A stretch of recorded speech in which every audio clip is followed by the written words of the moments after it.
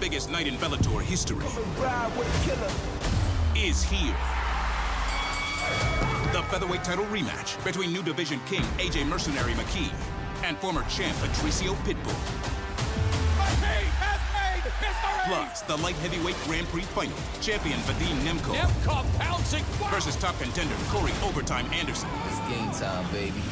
It's a Bellator blockbuster. Friday, April 15th, live on Showtime. April 16th. One of the top pound-for-pound fighters on the planet, undefeated world champion Errol Spence Jr. takes on title holder Yordenis Ugas, hot off a career-defining win.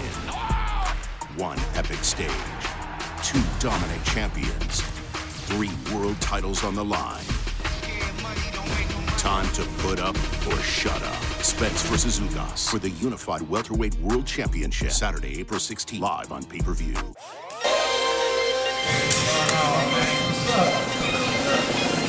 All right, here we go.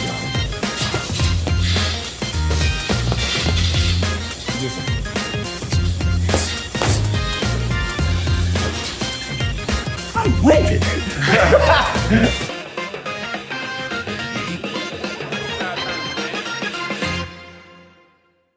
It's The Last Stand. And here is your host, Brian Custer.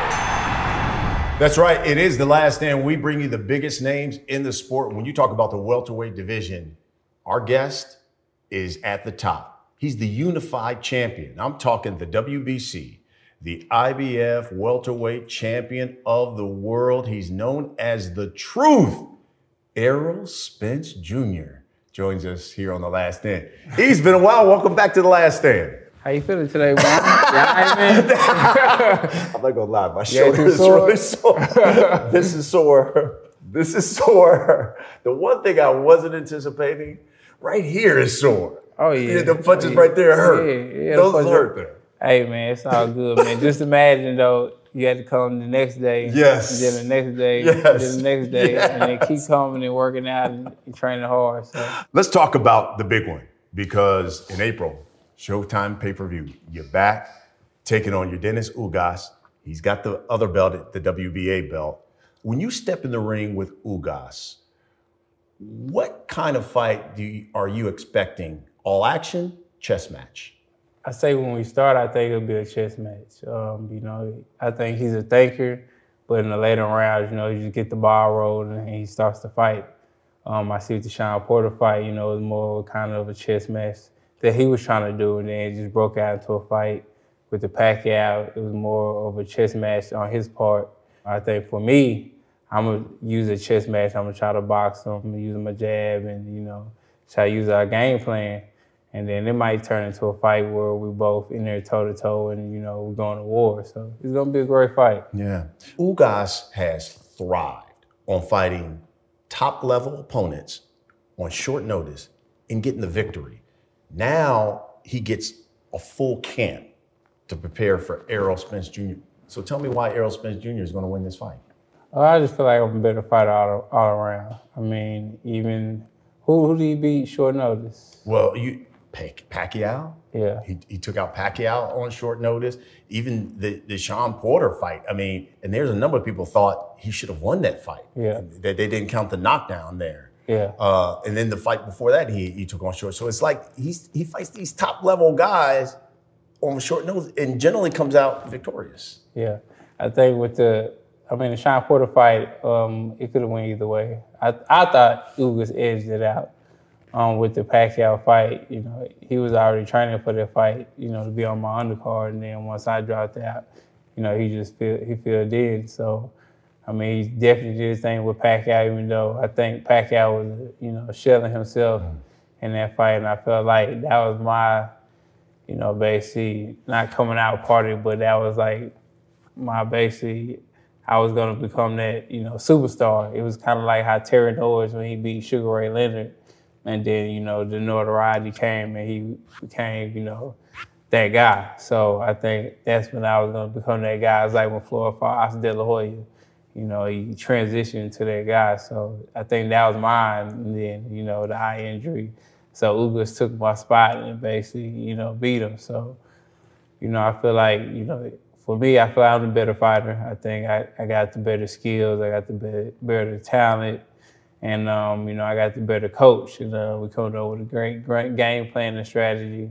And I think, you know, it's gonna be, I'm gonna have the victory.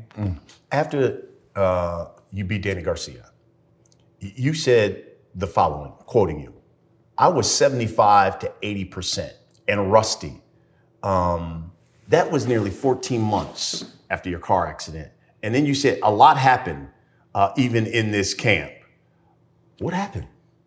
Oh man, I was really just banged up, you know, from the accident. I mean, when you get into a car accident and then, you know, you get thrown from the car, you know, 30 feet in the air and land on, you know, solid concrete. I mean, you know, it's gonna be a lot of, you know, different complications and things like that. Even, you know, me going to Cleveland Clinic and, you know, getting fully evaluated. And they told me I can continue with my boxing career. You know, it was just, you know, I had a lot of nags and different pains, you know, in my body. But, you know, it's the fight I wanted. You know, I didn't want a tune-up fight. I didn't want somebody that I know I could beat. I wanted somebody who was gonna make me, you know, raise my game to the next level to have to beat Danny Garcia. So that's what I did. But, you know, it was just a lot of stuff going on, just coming back, I think. Probably a little bit too soon, but, you know, just believing in myself and my abilities and knowing that, you know, I could beat Danny Garcia. And, you know, that's what I did. And so if that happened, it was 14 months after the accident, and you said, look, I was rusty. When we see you fight Ugas, it's going to be nearly a year and a half since we've seen you in the ring. And you're coming off eye surgery. Why should we believe we're going to see the best of Errol Spence Jr.? Because, I mean, I've been training hard. I mean, anybody who watched me spar, watched me train, you know, they know I've been 100% focused. You know, since I've recovered from my eye injury, I've been in the gym, been training, been staying in shape, you know, doing everything, leaving no stones unturned, you know, for this fight.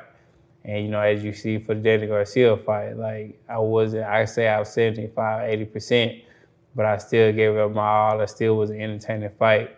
And I still came home with the victory, and I put on an amazing show, an amazing performance, you know, against a world champion like Danny Garcia, former world champion. So, you know, the same thing with Ugas. I think Ugas is gonna bring out the best of me. He's a guy, he's not really a boxer.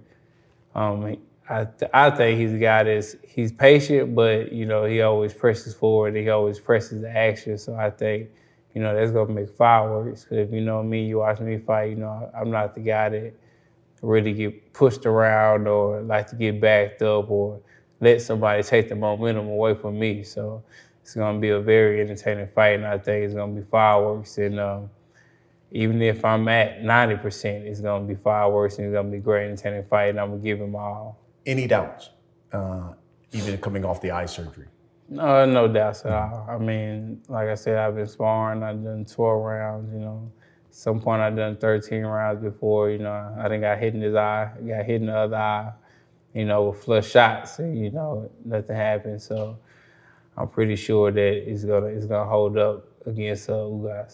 When, I remember talking with Derek about this, and he said he even remember in camp when you were getting ready for Pacquiao and you had taken a shot and you're like, it messed with your eye, but you just kept on sparring. Did you know then that maybe you had a problem? And when you got the notice right before the fight, like, hey, you're gonna need surgery, what went through your mind? You're thinking, man, I just went through this accident, now this? Nah, I didn't know I had a retina tear, but I do remember when it happened, because when the guy hit me, like, I felt like I heard a little pop. And then I went back to the corner, I'm like, man, my eye or whatever. And Derek looked at my eye, things like that. And then I actually came back out there and sparred like 4 or 5 more rounds. And then 2 days later, I had sparred again. And then I had to go to the eye doctor to do my exams and stuff like that. So I went to the eye doctor. He looked in there and he was like, man, something going on with your eye. I can't really tell right now because I ain't got the stuff to really just look deep inside your eye, but it's something going on in there. And then you go see an eye specialist or whatever. And then even like before that, like when it happened after my sparring, I did see a little shadow up there, but I didn't want to say nothing. I didn't want to say nothing because I'm like, man, if I say something, you know, they might, you know, get me out of the fight or say I can't fight or something like that. So I was just going to act like, you know, nothing. Everything was good. Yeah, everything was good. Like I said, I went to go see the eye doctor, and I was just like, he was like, do you see like a little shadow to your far left? And I was like, I mean, I see a little something, but it ain't nothing too crazy. Like it's not disrupting my vision or whatever. And then he was like, all right, I'm gonna give you this. He gave me something to go see a eye specialist or whatever. But I actually didn't go. We went to Vegas and went to go see the, I think it was the commissions doctor. Went to go see the commission doctor, and the commission doctor looked at my eye within 2 minutes or a minute. He was like, I got some good news, I got some bad news. He was like, the bad news is there's no way you can fight. He was like, the good news is, I mean, it's partially detached, so, I mean, they can put it back on, but, you know, there's no way you can be able to fight. And I was like, so I can't have this, even if I don't spar anymore, because I got one more week to the fight, and if I don't spar anymore, anything, I said, can I still fight? He said, I was like, you know, I'm trying to like get in the eye, move around, do what I got to do. You know, I just want to fight. And he was like, you're going to lose. He's like, you might, it's a possibility you might lose your eye. He's like, I can't let you fight. And I was like, in my head, you know, I'm just being, you know, dumb. I'm just like, man, I got another eye. I got another eye. I got 2 eyes. Like, I can see out both eyes, you know, fine. You know, I'll be good. You know, he was like, nah, there's no way I can let you fight. And Wow. Then, you know, looking back at it now, you know, I'm glad I didn't, you know, take that fight, because that could have been, you know, my last fight, and that could have, you know, messed me up permanently. So, you know, it was a good thing. You know, stuff happened for a reason and things like that. So, basically, couldn't have a fight. So I flew back to Dallas, had my eye surgery immediately, and had to sit out for rest for 5 weeks. Cause I didn't know a lot of stuff like you do with your eyes. Like even like when you lifting weights, you know, it take, you know, eye stress, or when you run, there's eye stress and things like that. So I couldn't do nothing more, just walk. Basically, you know, they said I couldn't even lift up heavy stuff, anything like that. Like I could just walk. So after the 5-6 weeks of, you know, just being, you know, just resting, you know, I started working out, and I've been working out ever since then. Wow. Can you give me, and you remember, just your thoughts, because you felt like that was going to be a legacy fight for you. What was your emotions, you know, when you got that word and he said, hey, look, you know, can't fight, you're not going to have surgery, you could possibly lose your eye, just your emotions? Yeah, I'm definitely mad. I was like, damn, man, like, you know, this was like basically, you know, Ray Leonard, when Terry Norris fought Sugar Ray Leonard, like when Floyd fought De La Hoya, like, you know, this was basically my coming out, basically my crossover appeal, because that's what, you know, Pacquiao brought. You know, he's an icon of the sport, and everybody knows Pacquiao. You know, so that was basically, you know, my coming out, and, you know, for that to happen, I was like, man. You know, and then at some point, you know, I was just like, fuck it.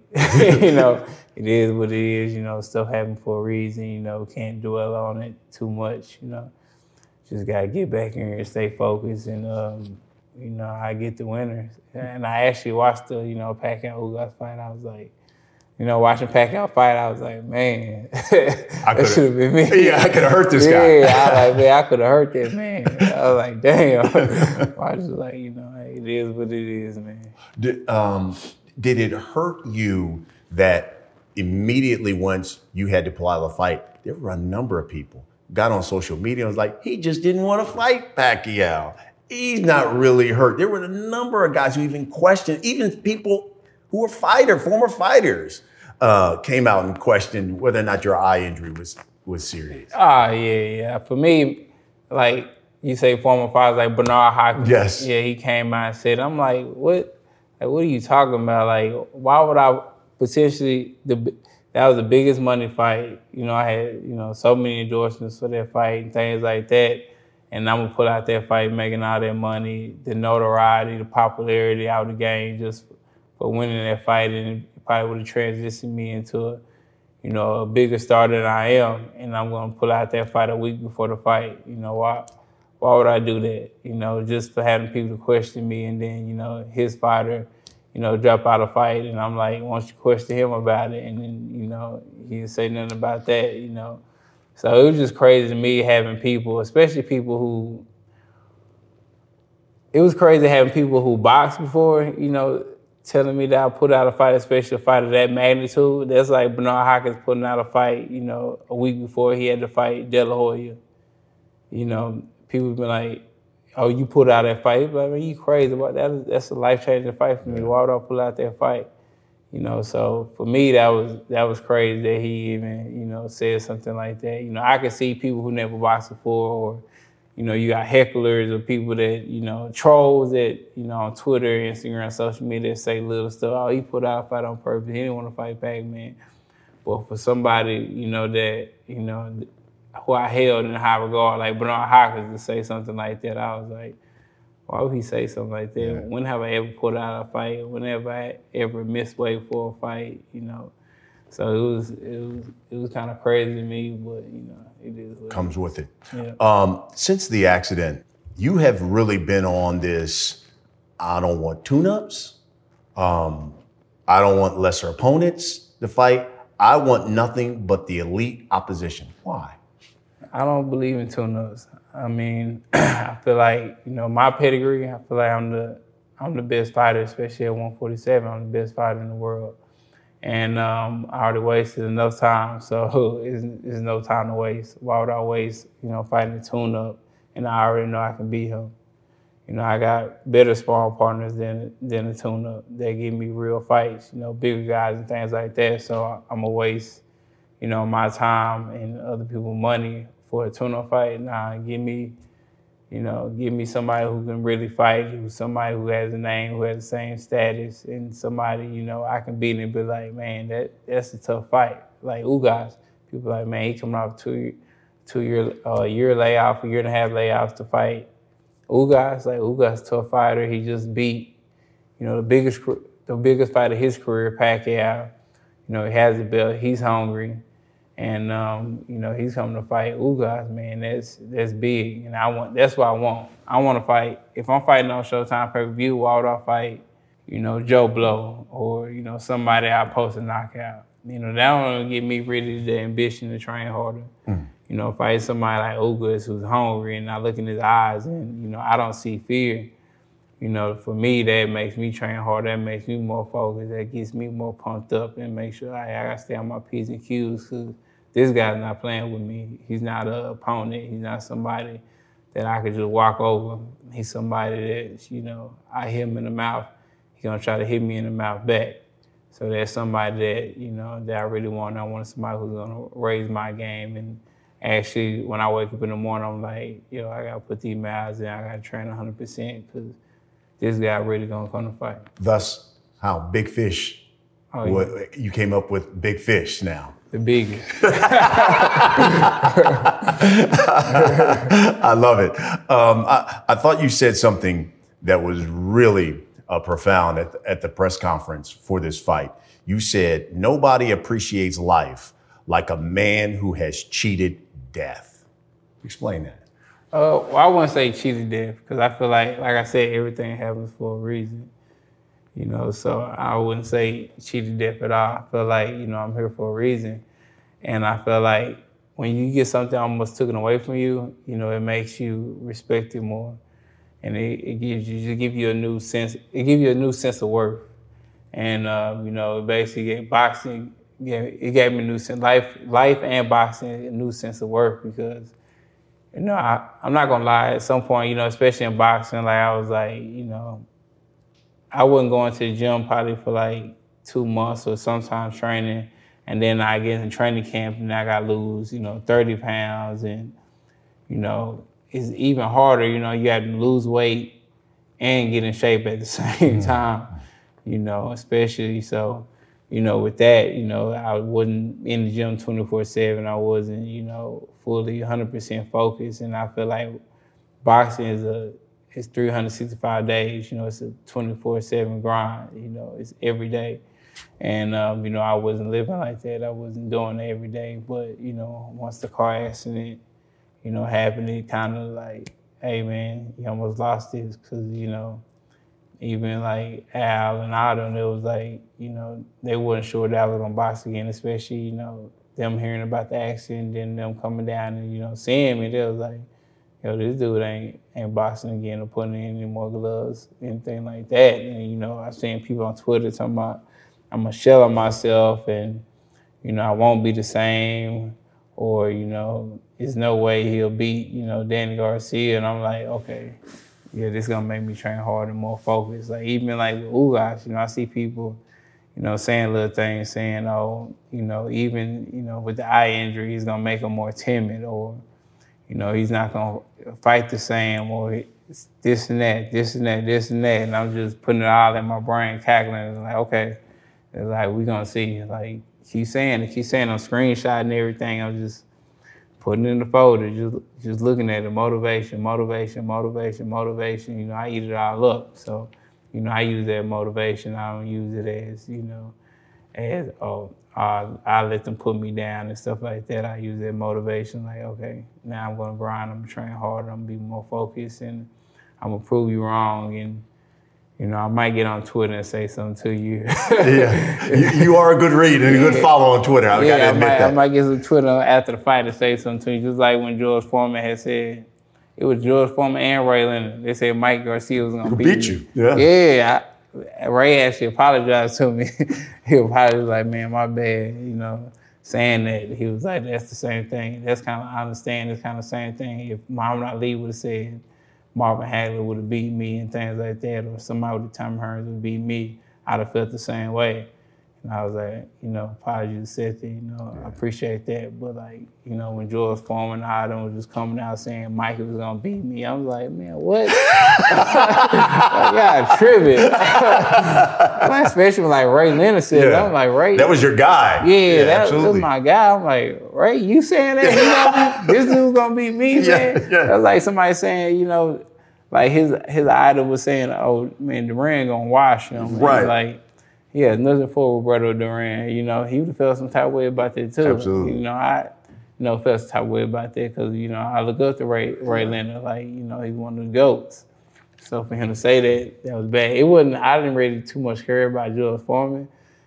It was just more, Ray saying. And I remember when we had Ray on The Last Stand, I remember you sent me a thing and said, because Ray said, hey, I love Errol Spence. He's probably the top guy. And I remember you sending me a response saying, he didn't say that in that Mikey Garcia fight. Yeah, like I don't let that kind of stuff go. Like I read everybody's stuff. I see it, you know, I just use it as motivation. You know, it's never gonna not make me do something or not make me less focused. It's gonna give me more focus and more hungry and more dedicated. So I use it all as fuel. I'm never gonna knock you for saying, you know, something bad about me because it's more motivation for myself. So. Got it. Do you have an explanation for how you're sitting in front of me talking about another major fight, still being unbeaten, yet you've gone through a major car crash and had eye surgery? And still here on top? You feel like it's God's plan, you know. I don't really have an explanation for it because, you know, I can't, you know, it was out of my control, you know, the car accident, you know, out of my control, me surviving, you know, out of my control. You know, even the eye surgery, you know, that was out of my control. You know, it could have been career-ending. Both of them could have been career-ending. But, I mean, I think God gave me the will, you know, the power, the focus, and the determination to bounce back from it all. You know, I didn't go through physical therapy when I got into my car accident, anything like that. You know, it was basically, you know, on my own, me walking, and, you know, me stretching by myself and me going to the gym. And so no physical, you did everything on your own? I didn't do no physical therapy. Me going to the gym and hitting the bag, you know, arms hurting, shoulders hurting, you know, in pain. Me walking up the steps sometimes, walking out. I lived on the 24th floor, so I walked up a lot of times by myself, you know, just, you know, just the grind, man, just motivation, just, you know, having my family take care of me, my girlfriend, my mom, my dad, you know, Jordan, my sisters, my kids, just seeing them every day. It was a motivation to keep striving and giving them more. And me wanting more too. It seems like your life is totally different now. You unified champ, you're living in downtown Dallas, this high rise, right? Yeah. Now I'm looking at you, you're on a ranch, you got acres upon acres, you got goats and cows, and how has your lifestyle changed since you've made this change here, the way you live? It was kind of 360. I mean, I was staying in a high rise, I had a Ferrari, things, G-Wagon, things like that, just driving different cars and stuff. And, I feel like I needed to change, You can't keep doing the same thing over and over and over, So I needed to change, needed something different, needed a peace of mind, Tired of just seeing people every day, having to go in the elevator, go up and, see different people downstairs and stuff like that. I just wanted to be, serenity, by myself, peace of mind and quietness. So I did hire a realtor, they were trying to give me houses in Frisco and all that with neighbors and things like that. And I just went on Zillow, the Zillow app, and I was just searching myself late at night, just on there searching myself and then looking for land and property and stuff. And then I don't know why, but I just stopped at this property and I looked at it. I was like, man, I want to live out here. And I ain't never fooled with horse before, never fooled with cows, chickens, goats, none of that before, just dogs. So I was like, I told my mom, I was like, I want to go look at that property. So I went out there and looked, and then went out there a second time and looked, and I was like, I want it. She was like, you sure? I was like, yeah, I want it. So, got the property, and just been out here, man. It's just been a peace of mind. It's something different, with a high rise, your kids can go outside and play. They can't run around, they got to stay inside the high rise and just watch TV. But out here, they go outside, do what they want to do, run around, play, just be kids, and that's what I want. I want to show them something different and give them something different too.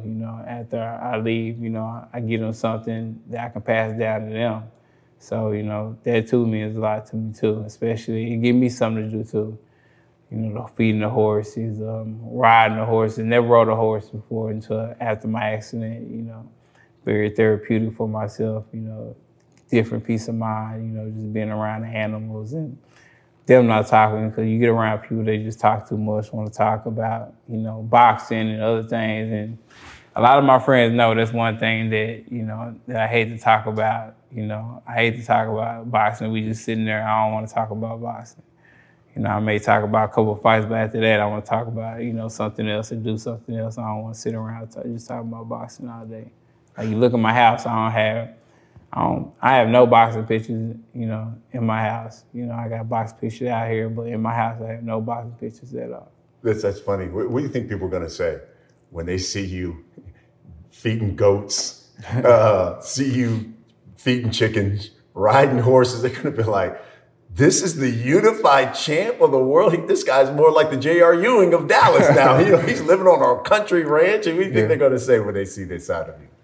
I think they're going to say, it's more reserved. I mean, I could be, driving a Lambo or another Ferrari or, doing what everybody else doing. Everybody else been doing, living a high rise, buying a big, mansion, big house, and, standing in there and basically becoming a slave to my money, but I'm not, I'm out here, it's more therapeutic for me, being out here with the horses and the chickens and the goats, and I don't really fool with the cows. I let my dad fool with the cows. Because actually a bull charged me one time. Yeah, charged me, and I stopped fooling with the cows after that. Because I was playing with the bull. I don't know why, but I was just playing with it. And then, charged at me. And then, I tried to run, but I failed. I failed, man. Like, one of the people out the movie, I was like, man. But the bull had stopped, though. And I was like, I ain't fooling with these bulls and cows no more. My dad messed with them. Okay. But, just being out here with the horses and chickens, and it's super therapeutic for myself, especially after the accident, just being there with them, just petting them, learning how to ride the horses and, You know, I feed the goats. I actually got a baby goat. Still got the umbilical cord and everything. And I bottle feed it like 3-4 times a day.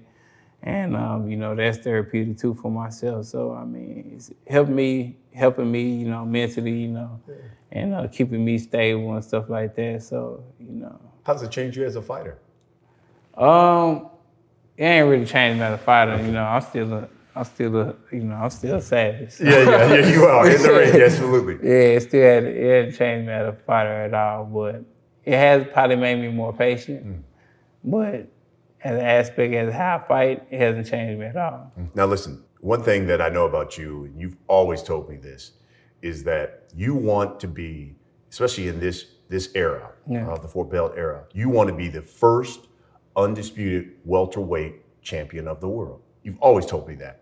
That means you would have to beat Ugas, get that belt. And you know what that also means? That you would have to get the other belt, and that's the belt that belongs to Terrence Crawford. Yeah. Now that he's broken away with Top Rank, do you think that's an easier fight to be made in that it's a fight that we'll see probably at the end of the year? It should be. I mean, it's something that, you know, that I'm definitely looking forward to, and it's something that, you know, I'm willing to work towards too. And, you know, after I get past Ugas, you know, it could be an easy fight to make. You know, it just depends on, you know, stipulations between me and him. You know, I'll bend, but I'm not gonna break. You know, I'll take off my coat, but I'm not gonna give it to you. So, I mean, I think, you know, it could happen, and I'm looking forward for that fight. I think it's a legacy fight for him and myself, and it's a great fight. I think, you know, it's really what the people want. The people want that fight. You know, that's the fight that they really want, and I think, you know, it can happen. I know you once said, hey, look, if we fight, it's going to be either 70-30, 80-20. Was that? Man, I was. When is I that said posturing, or what was that? When did I say that? You know, that was. Yeah, I said it on my girl Instagram. Yeah. What's called? But I was playing. Yeah, man. Nobody taking no 80-20, 70-30. Yeah, I was playing. I was like, because I was like, it's gonna be 60-40, and I was like, yeah, he keep playing crazy. It's gonna be 70-30 or 80-20. But yeah, I was playing. Like I was serious about that, man. Okay. Like people can't take jokes, man. Like it wasn't nothing towards it. But despite you having most of the belts in the division, does it bother you at all in your core that you hear people say, and even some boxing experts say, yeah, but pound for pound, Terrence Crawford's probably the best welterweight and the most talented welterweight in the division. Does that bother you at all? Nah, it really don't bother me. I mean, it all depends on, like I said, you know, who says it and stuff like that. But nah, it don't bother me because I know, you know, who's the best welterweight, and you know, I guess people say the eye test or whatever it is. They feel like he's the best welterweight, but nobody knows who's the best welterweight until we fight each other. So, how has your relationship with Derrick James, how has that evolved? About a lot, because at first me and Derrick, we didn't talk to each other. I ain't talked to Derrick when we first started training because I didn't want to train with him. And my dad actually paid me he was giving me money to train with him. So I started training with him. Then, you know, our relationship developed, you know, like, cause he used to be a fighter and stuff like that. So a lot of stuff he understands. So, you know, we're talking, then we start talking about life, and, you know, I start having kids, and we start talking about kids, and, you know, other stuff. So he done live life. So it's getting that different perspective from him. You know, it means a lot to me, and him just, you know, guiding me. You know, and he's just telling me different stuff, and, you know, tell me what to look for, or, you know, what not to look for, and it might be somebody he's unsure of, you know, that he'll tell me about that's one of my friends, and, you know, he'll say, hey, man, you know, watch that person, you know. So, you know, I take heed and take warning, especially. I take counsel to, you know, older people, especially, you know, when they telling me something, because, you know, they didn't walk before, and they didn't step in the same shit that, you know, I'm going to step in. So, and they telling me, hey, watch out for that shit right there. Yeah. You're going to step in it, step around it. So, You know, it means a lot, you know, when older people just, you know, tell me different stuff and just, you know, make sure that I'm right. It means that, you know, they really care for me and they're not looking at their own interests and benefits. So.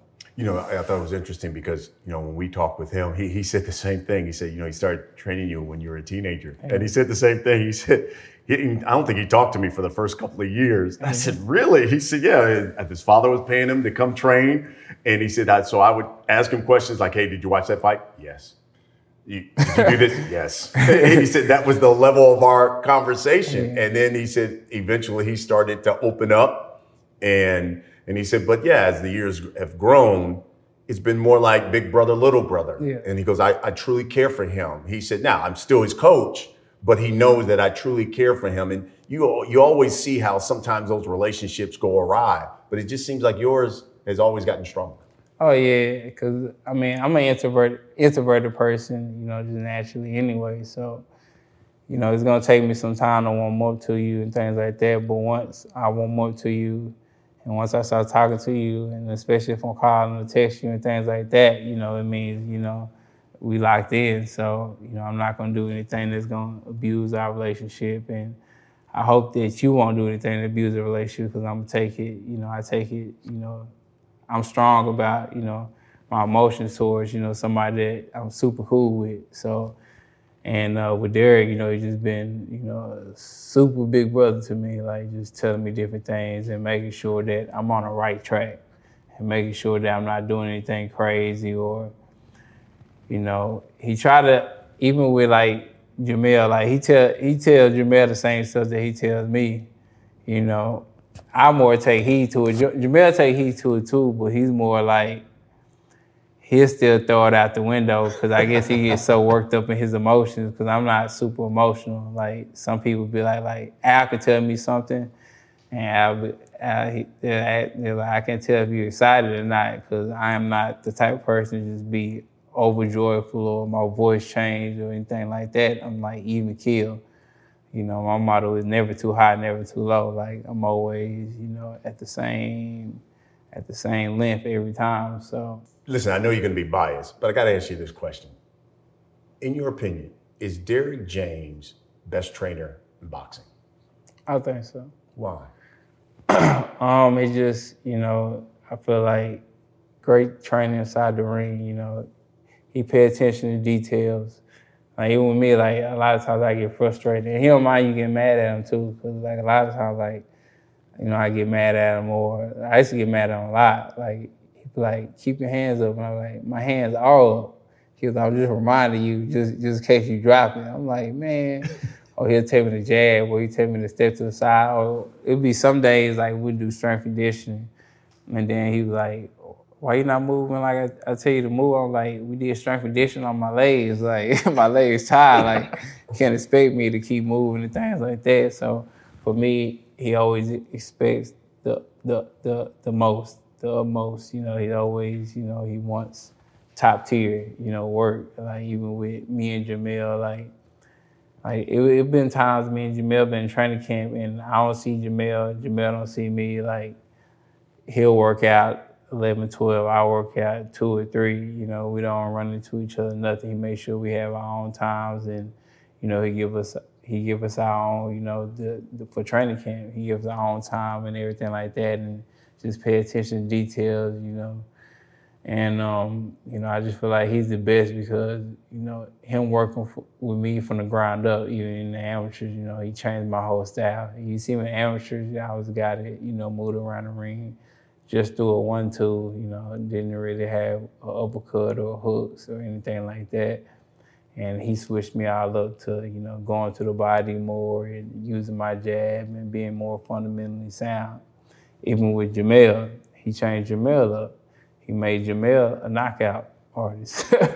Jamel got with Derek and started knocking people out and, you know, having more power and believing in his defense more and just believing in his abilities more and sitting down more on his punches and just looking at from that aspect how he's changing fighters and, you know, making them better all around. Like even like Frank Martin, I think he's way more exciting now than he used to be. You know, he's sitting down on his punches more he's getting more knockouts, and you know, he's just gonna get better and better.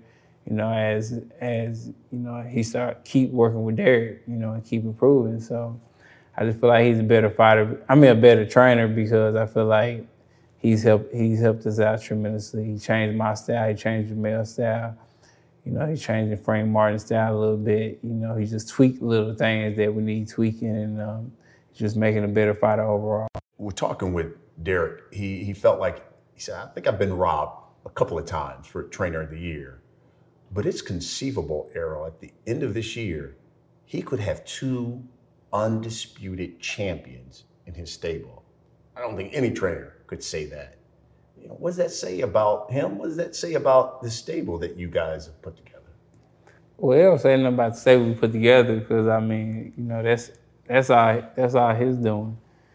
You know, getting the fighters. Like Jamel came to me, you know, and asked me, he was like, hey man, you mind if I work with Derek? I was like, nah, I don't mind at all. You know, so he started working with Derek, but that says a lot about Derek though, because, you know, he's becoming a coach with 2 undisputed champions. You know, that's huge. You know, I think, you know, if he does that, I think he should get the Coach of the Year award for, you know, 4 years. You know, just cause, you know, he had 2 undisputed champions, you know, in 1 year. You know, that's unheard of. That's huge, especially in the 4-belt era. So I feel like they should have given to him for 10 years, you know, for a decade, and just leave it at that. You get Coach of the Year for a decade, you good. I gotta ask you just about a couple of guys here. First of all, Mel, I mean, he's got an opportunity to become undisputed champion. Yeah. What do people not know about? I mean, they see Mel and they see the boisterous side of Jermell Charlo.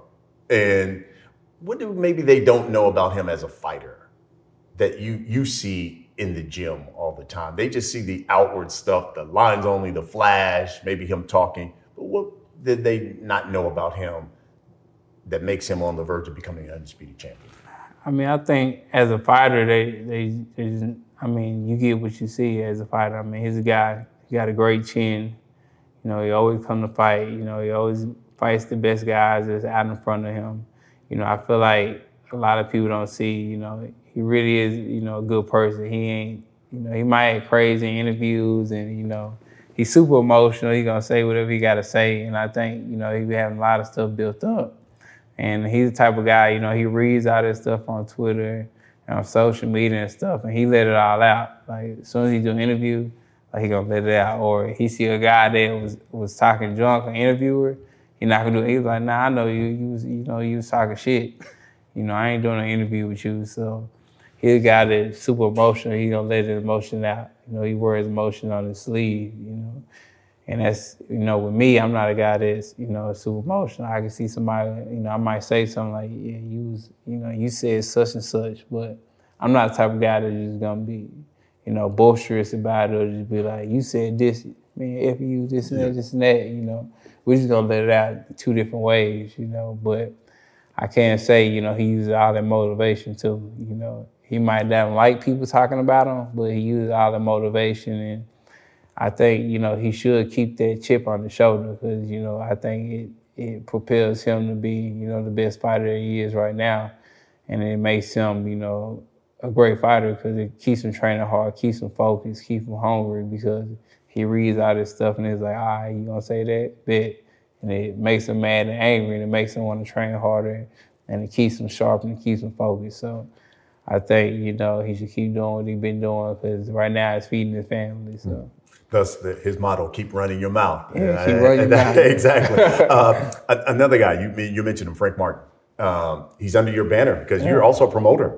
Oh, yeah. Is this like the blue chip prospect that you got in Frank Martin that you think can be the next big thing, especially at 135?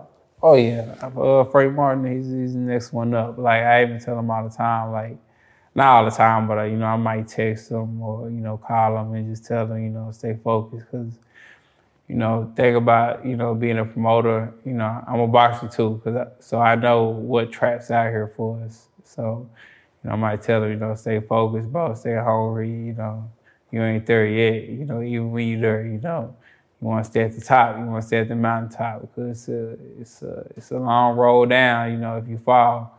And there's always somebody thinking about it. When you're at the top, it's always somebody, you know, looking up at you. You don't want to get to the spot where you at. There's hungry people out there. So I was like, man, I'm always telling him to stay focused, stay in the gym. And he actually keeps me in the gym because when he's in the gym, I'm in the gym, and he sees that. He see, okay, man, he's training, he's at the top, and he's still in the gym working hard, you know, sparring and, you know, sweating, you know, sweat equity. So I think he can really do some damage at 135. I think, you know, he can beat those guys at 135 as long as he keep his head on his shoulders, you know, stay focused, stay hungry, stay dedicated, you know.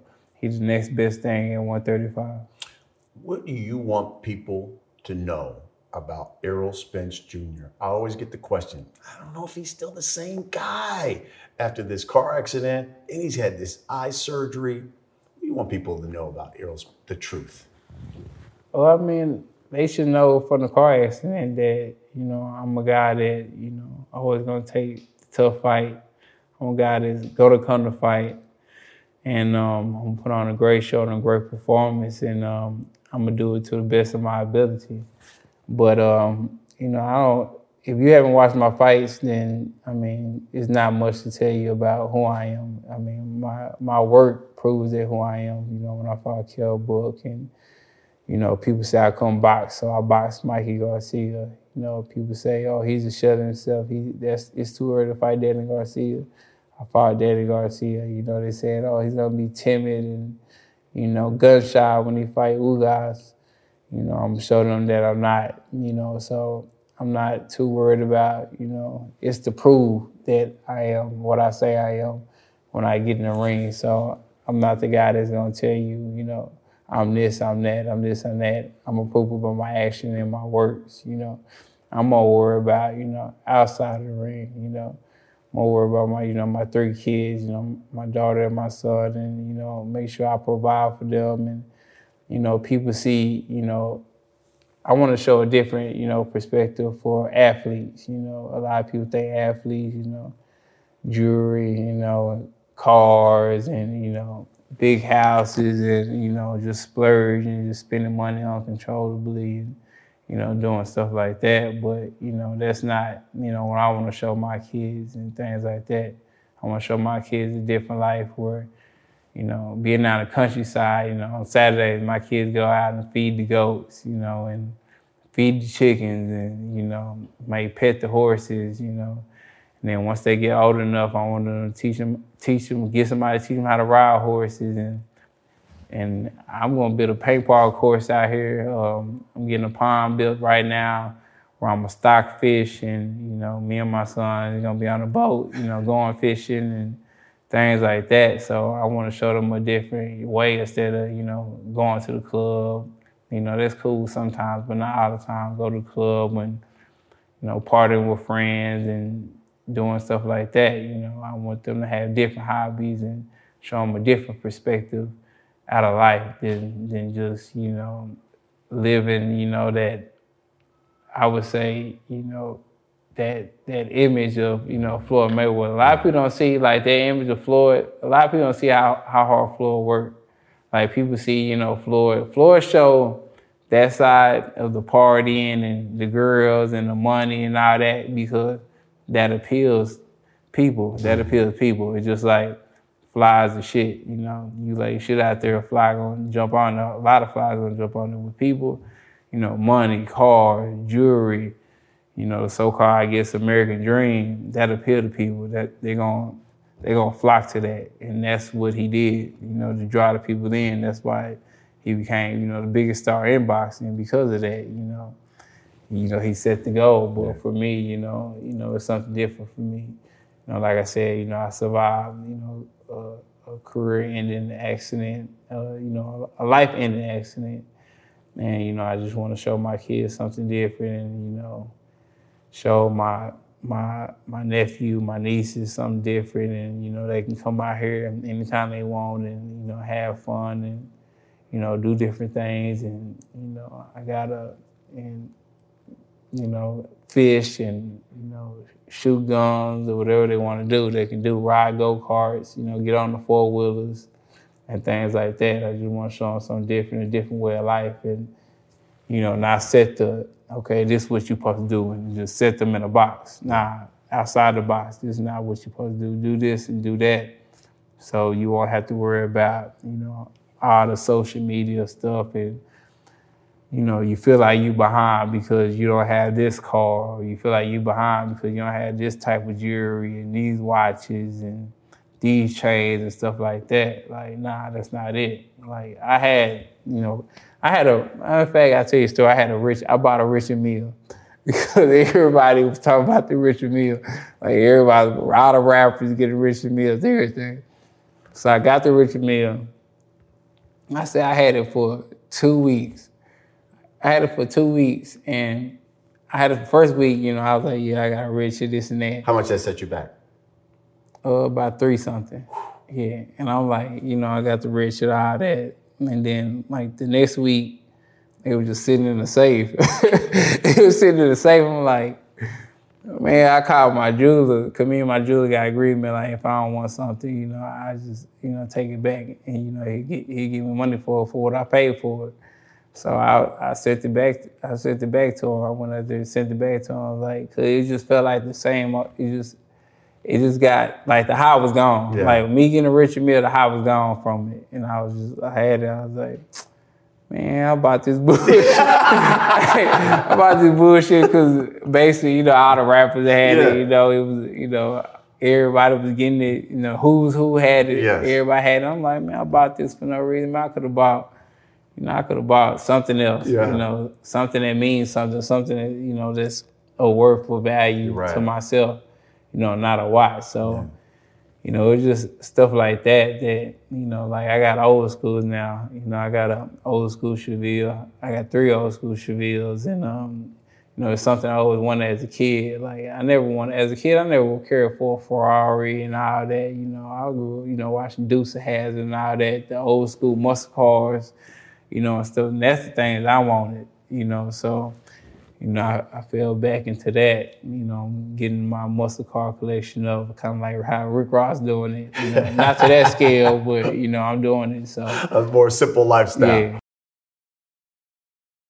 Hey, what's up, everybody? I'm Brian Custer, and our new podcast partner is Athletic Greens.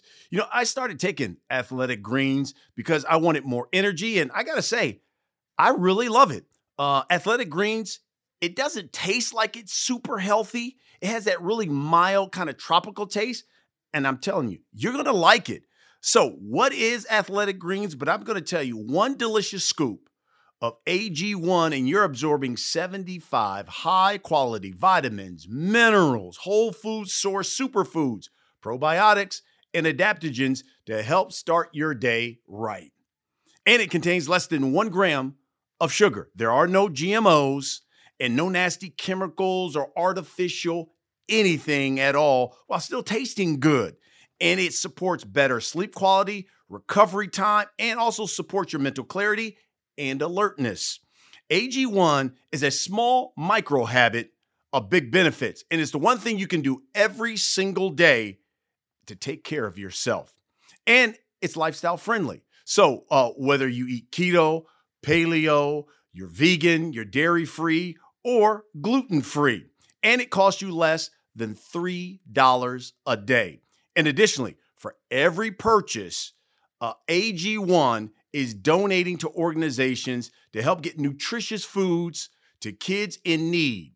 In fact, No Kid Hungry here in the U.S., well, in 2020, Athletic Greens donated $1.2 million to kids. Now, look, we're going to make this thing simple because Athletic Greens is going to give you a free 1-year supply of immune-supporting vitamin D and 5 free travel packs with your first purchase. All you've got to do is go to athleticgreens.com/laststand. Again, athleticgreens.com/laststand. Take ownership of your health and get yourself Athletic Greens. Errol, everybody who comes on the show, we allow people to submit questions through social media. Obviously, we got a lot of them for you, but we'll get through just a few here. Yeah. The first one says, from Ignacio, he says, when will Frank Martin fight next? And will it be another step-up fight? I don't know. It's something that we're working on right now, but he should be fighting around May or June. Okay. Fish from Twitter asks, when will you fight Jaron Ennis? I don't know. I'm not one of those older guys that, they get mad or stuff like that when I'm a younger guy, call him out. That's what he's supposed to do. Because if a Jaron Ennis or, Virgil Ortiz, I see he just recently called me out. Yeah. If a lot of these young dudes didn't call me out, I think something wrong with them. Because, when I was young and I was coming up, I was calling out everybody. Keith Urban, Daddy, Shy, man, who wants smoke? I was calling out everybody, man, who wants smoke? Man, I don't care what y'all talking about. We got to fight. Yeah. So, I respect that because, if they wasn't calling me out, they'd be like, oh, it's coming. Or, I'm not really worried about that fight. I think something wrong with him. He not hungry. Yeah. He don't want it. I respect the young guys. He the top dog. I want him. I'm gonna eat him. So they watching every move. They watching every fight. He's slowing down a little bit. I'm gonna catch him. So, I respect that. So I don't know when I'll fight Jerry, and so we'll see. Okay. Renee asks, how much longer do you see yourself boxing? Maybe 3 or 4 years. Wow. It just depends. When the young guys start beating me, somebody told me a long time ago, when the young guys start beating you up, then it's your time to retire. In sparring? Yeah, in sparring. Yeah, it's your time to retire when you see shots and you can't really react to them. You get caught with shots you shouldn't get caught with, and the guys that you've been beating up starting to catch you a little bit more and beat you up a little bit more, then it's time to hang it up. So when the young guys just start beating me up and I'm starting getting beat up a lot, then I'll just be like, yeah, I'm done. Time to hang it up. So. Texas from Twitter asks, when will we ever see an Errol Spence versus Virgil Ortiz, a Dallas showdown at Cowboy Stadium? I don't know. Virgil Ortiz got to carry his own weight for Dallas showdown. He talking about at what did he say at Cowboy Stadium? It'll be a humongous fight. So, we'll see about that. I don't know yet. Next one from Twitter says, I got bigger fish to fry, man. Gotcha. Next one says, is the plan to become undisputed and then move up? That is definitely the plan. That's definitely the plan. That's unheard of for a fighter to stay at a weight class, his whole career. Yeah. Especially a big fighter like myself. So, the plan is to definitely move up, after I finish what I'm doing at 147. So we got a number of questions asking about Charlo. Would you ever see yourself fighting Charlo? But if that means you move up, wouldn't he have to move up too? Yeah. Because you don't see yourself fighting Jermell Charlo, do you? Nah, I don't see myself fighting Jermell Charlo unless it's, crazy amount of money where we got to feed our families. Got it. Interesting. That would be something there. Buddy. Oh, yeah. Well, that put Derek in a hell of a predicament, wouldn't it? but I don't see myself fighting Jermell, but it was some money that, like a crazy amount of money that, that could, feed both our families. I don't see why not. Basketball players, play each other, best friends, like Isaiah Thomas and Magic Johnson was best friends. They played each other. They didn't cancel out, the game, the playoff game, because they were best friends. Yeah. So even the football players, they play each other too. Boxing a little bit more because, we punch on each other. Right. But if it's for the benefit of, our family and stuff like that, I don't see why, that couldn't happen. Well, heck, there won't be no bad blood with me. Right. I was going to say, we've seen, guys get a guaranteed $30 million and plus the pay-per-view. Yeah, that's got to be enticing. Another one from Twitter says, will we ever see Spence versus Thurman in the future? I don't know about that. Yeah, I don't know about that. But I wish him the best, though. That sounds like a nice way of saying no, huh? There's just something about Keith Thurman with you, huh? I don't know. Okay, here we go. Chuck says from Twitter, will we get Errol versus Bud next for the love of God? We'll see, man. We'll see. Okay, Errol Spence, we've come to the last segment of the show. We call it The Last Stand. I'm just going to ask you a series of questions. Give me the first thing that comes to your mind. You ready? Mm-hmm. All right, here we go. When it comes to the truth, is it the motto more man down or is it big fish? Shit, I ain't man down nobody in a while, so I guess it's more big fish. In your heart of heart, does Errol Spence really want to fight Terrence Crawford? Oh, definitely. What's your ultimate goal in this sport before you hang them up?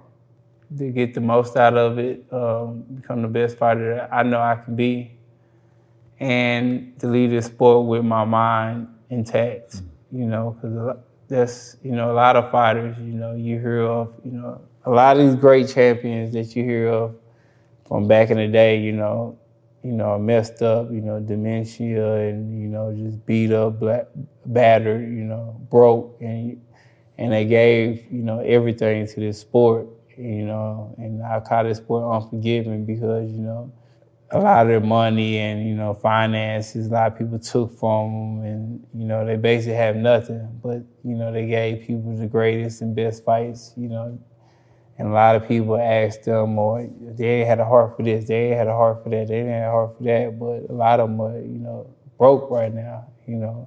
A lot of them staying, you know, in old folks' homes or, you know, staying, you know, by themselves and completely broke and, you know, have nothing. And, you know, for myself, you know, even when I first signed Al Haymon, you know, Al was talking about, you know, finances and talking about, you know, setting me up, you know, to, you know, for life after boxing. And, you know, I'm like 21, 22 years old. I'm like, man, what this dude talking about, man? Like, so he talking about retirement, come on, career after boxing and all this and that. I'm like, what are you talking about? Like, I haven't even got started yet. Like, he talking about, you know, finances and career after boxing. Like, man, I'm trying to get stuff started. Yeah. Like, but, you know, as now, like, you know, I see why that, you know, he was talking about that, and like we talk about it to this day, and, you know, just set me up financially where, you know, I'll be okay, you know, after boxing, and, you know, I won't be one of those stories or one of those guys, you know, a great champion, but, you know, I have nothing to show for it, you know. Just have great fights where, you know, they keep showing on TV, but I have nothing to show for it financially or anything like that. You know, I don't want to be one of those people. Once your days of boxing are over, and you said probably about around 35, you want to be out, will you become an actual promoter? Nah, that's too much work. Yeah, because a lot of these, something wrong with a lot of these boxers, man. Like, a lot of these boxers mentally, man, messed up in the head, man. So I ain't got time to be babysitting boxers, a whole bunch of boxers. I can see myself having, you know, 2 or 3 boxers. Yeah. But having like a whole stable of different boxers, nah, because a lot of them got too many problems. Last but not least, by the end of this year, Errol Spence Jr. will be one of the greatest 147-pounders of all time. By the end of this year? Definitely. If the way I see it, yeah, one of the greatest 147-pounders of all time. That means that you would have to be undisputed. Oh, no. I love it. I love it. You know what I love more? Actually getting in the ring with you. That was awesome. Yeah, that was dope. That was awesome. That was awesome. And let me say, I know you ain't man down anyone in a while, but them punches hurt. I can attest to that. Them punches hurt because I'm still sore. But that was a lot of fun. Oh, yeah, that was cool. Folks, that's what we do. We bring you the biggest names in the sport, and I'm telling you what, none get bigger than Errol Spence Jr. I always appreciate you, my man. Thank you, man. I always appreciate you. Thanks for watching, everybody. We'll see you again next week.